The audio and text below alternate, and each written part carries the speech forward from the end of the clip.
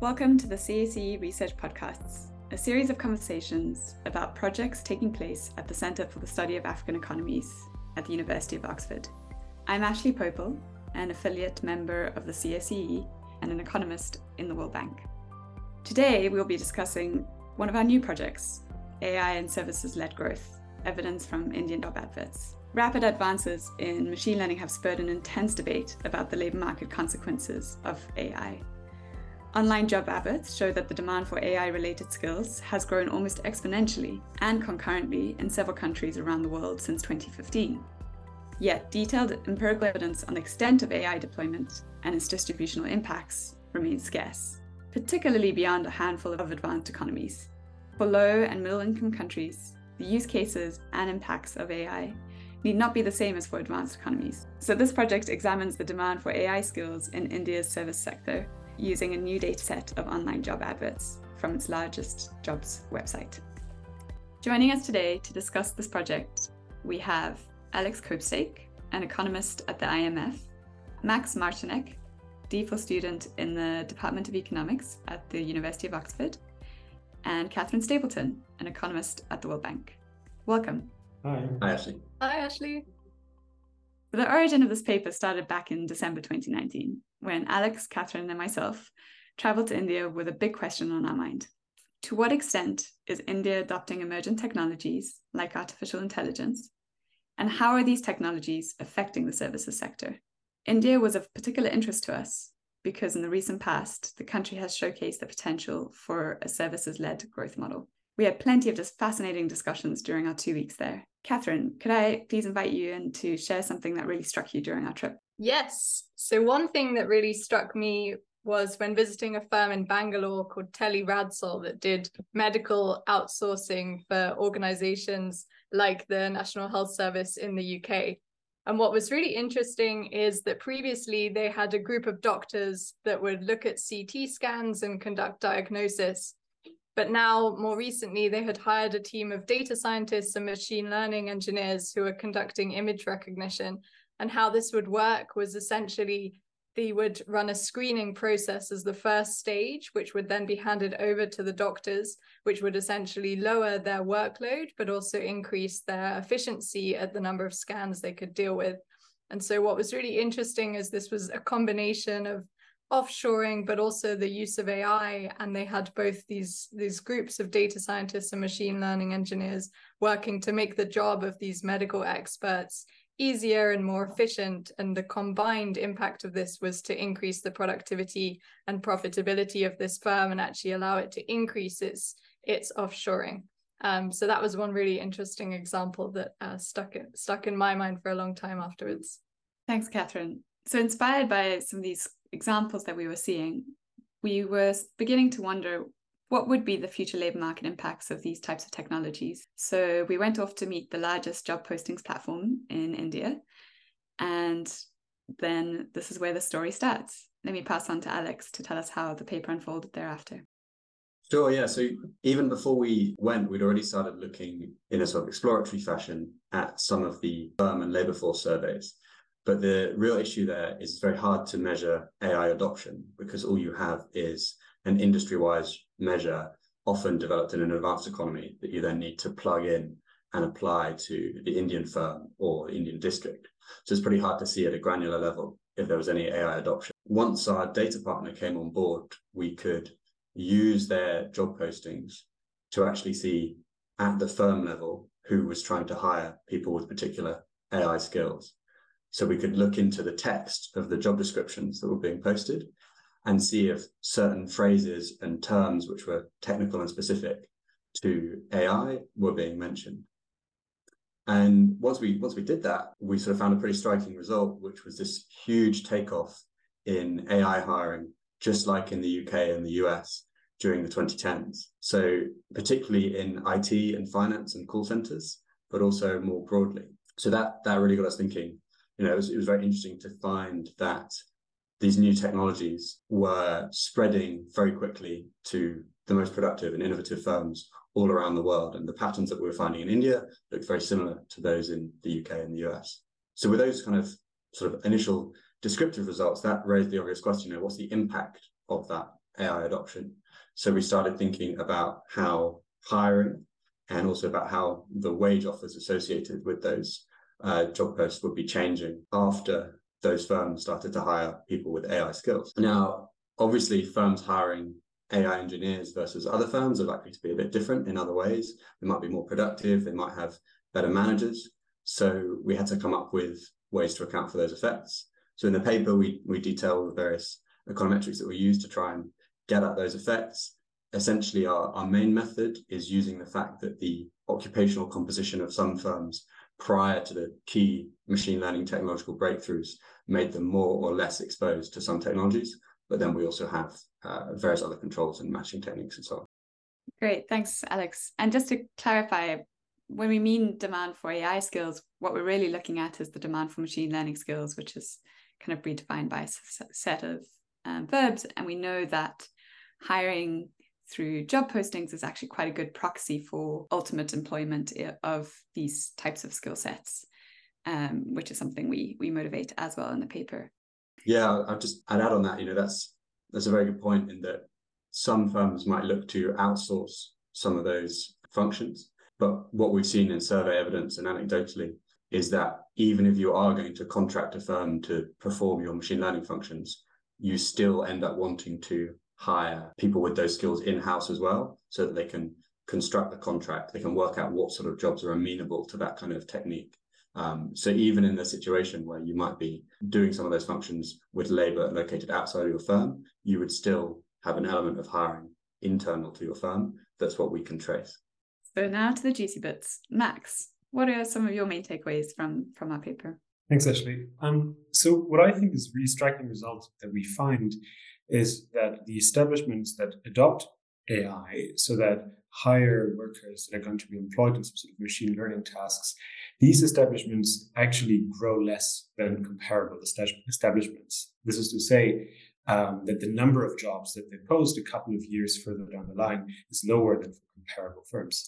And the highest effects that we find are for sort of higher skill occupations. So it's really professionals and managers. With very granular data, so we can dig in quite deep and we can see it's corporate managers and a certain kind of professional occupations that really take a hit once AI is deployed in these establishments. Looking at wages and the wages that are offered to these prospective employees, we also find a negative effect there, which is to say that AI hiring leads establishments to reduce the wages that they offer to hires. We can also ask how these two things go together by essentially asking how much of the wage effect is really explained by job offers being increasingly at the lower end of the distribution. And we find that this largely explains our wage results, but at the very top, for the top 1% of salaries, we also see that within these occupations, AI deployment at the establishment level reduces wages.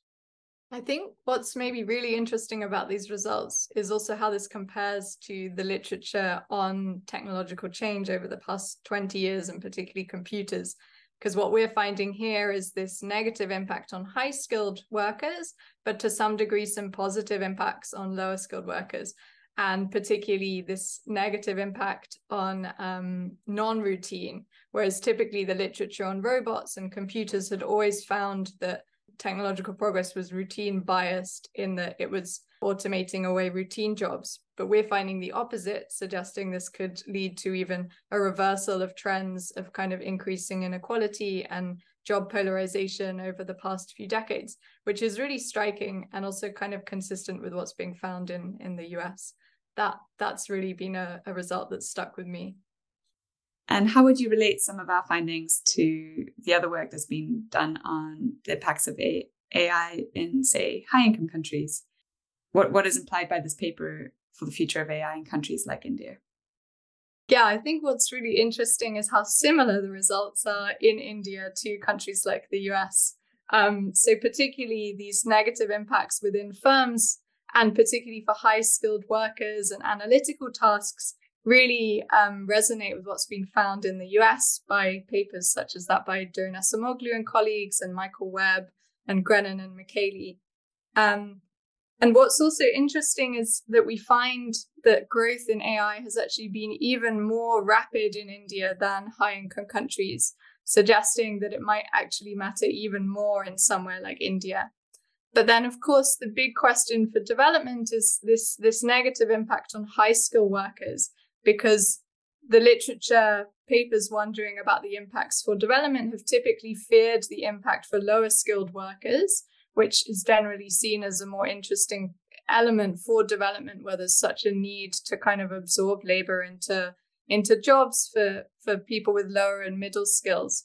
So, of course, whether this negative impact on high-skilled workers really matters for development remains this big open question. And of course, in this paper, we find these negative impacts within firms that are using AI, so in the finance industry and professional services industries. But then there's obviously also this big increase in demand for AI skills that's been happening in the tech and education sectors. And so that's obviously has potential positive impacts on development, but the extent to which those positive kind of spillovers from these high-skilled AI jobs matter for the economy more broadly is a really key question to get to. So for development, I think in the future, really understanding what this means for the whole distribution of workers will be key, and understanding the extent to which these different industries are affected in different cities and what that means for kind of spillovers to other types of jobs will be a key area for future work. Thanks, Catherine. This project has sparked many interesting conversations for us and some unanswered questions as well. Alex, what has been on your mind lately as we advance through this paper? Oh, so many things. So, I mean, to start from the things closest to our paper, obviously the nature of our data means that we're focused on impact within the firm, but there are lots of other impacts that these new technologies might have as they diffuse throughout the economy. So you might see more startups being created as a result of having access to new technologies. People might come up with new types of products. Consumers might start behaving differently, and so on and so on. So as we move on to other things, I'm thinking a lot about trying to get a handle on those, all things considered, general equilibrium effects. So that's one element. A big part of that's likely to be the impact of trade. So Max might talk more about that. Potential work on trying to understand the cross-country impacts of the technologies. Then I think that one of the key things that's changed since we started this project is, this started back in, I think we were thinking about this towards the end of 2019. And obviously in the last year, generative AI has sort of emerged onto the scene, which is somewhat different to some of the technologies that we're looking at. So thinking a bit about what might remain the same from these results in that context for the sort of specific subset of machine learning that is generative, and what might be different. Then the last thing I'm thinking about is the impact of these technologies on finance. So over the same period that we're looking at, India's method of payment has moved from being predominantly cash-based to almost, in some areas, almost entirely contactless through the unified payments interface, which now has 10 billion transactions a month. So I'm looking at the potential interaction between these technologies and new payments mechanisms. I think it's really interesting. Thanks, Alex. Totally agree. Max, so what's next for our project and some of your work in this field? So as always, there's more work needed, more robustness checks, and some more edits to our paper to be fully polished at some point. Something that we're really looking forward to next year is going to India to actually disseminate our findings with partners. So some of the people that the team has been talking to years ago that they maybe were inspired by to work on this project. And this is planned for next year, which I think is going to be very exciting. Another angle that Alex was already touching on is the sort of trade question that immediately touches on this. So the very striking example that Catherine brought up with NHS data being analyzed in India, that's an example of services trade, right? Which is the backbone of the services-led growth model that India has been pursuing. And the question that we're currently not asking in this paper is, well, what are the implications for trade? What do we see as going to be different about how much firms in India trade services? And you could see very different things depending on what kind of companies we're looking at. And this is sort of something we're all really curious about. Great, thanks, Max. So there's, I'm sure, plenty of questions that we haven't been able to answer here yet. So if you're interested in more detail, please check out our working paper on the CAC webpage. Thank you, Alex, Max, and Catherine, for joining us during this interesting conversation. Thanks a lot. Thank you. And thanks to you all for listening to the CAC Research Podcast. We hope you'll join us again next time. To listen to more episodes from the series, go to the CAC website. Until then.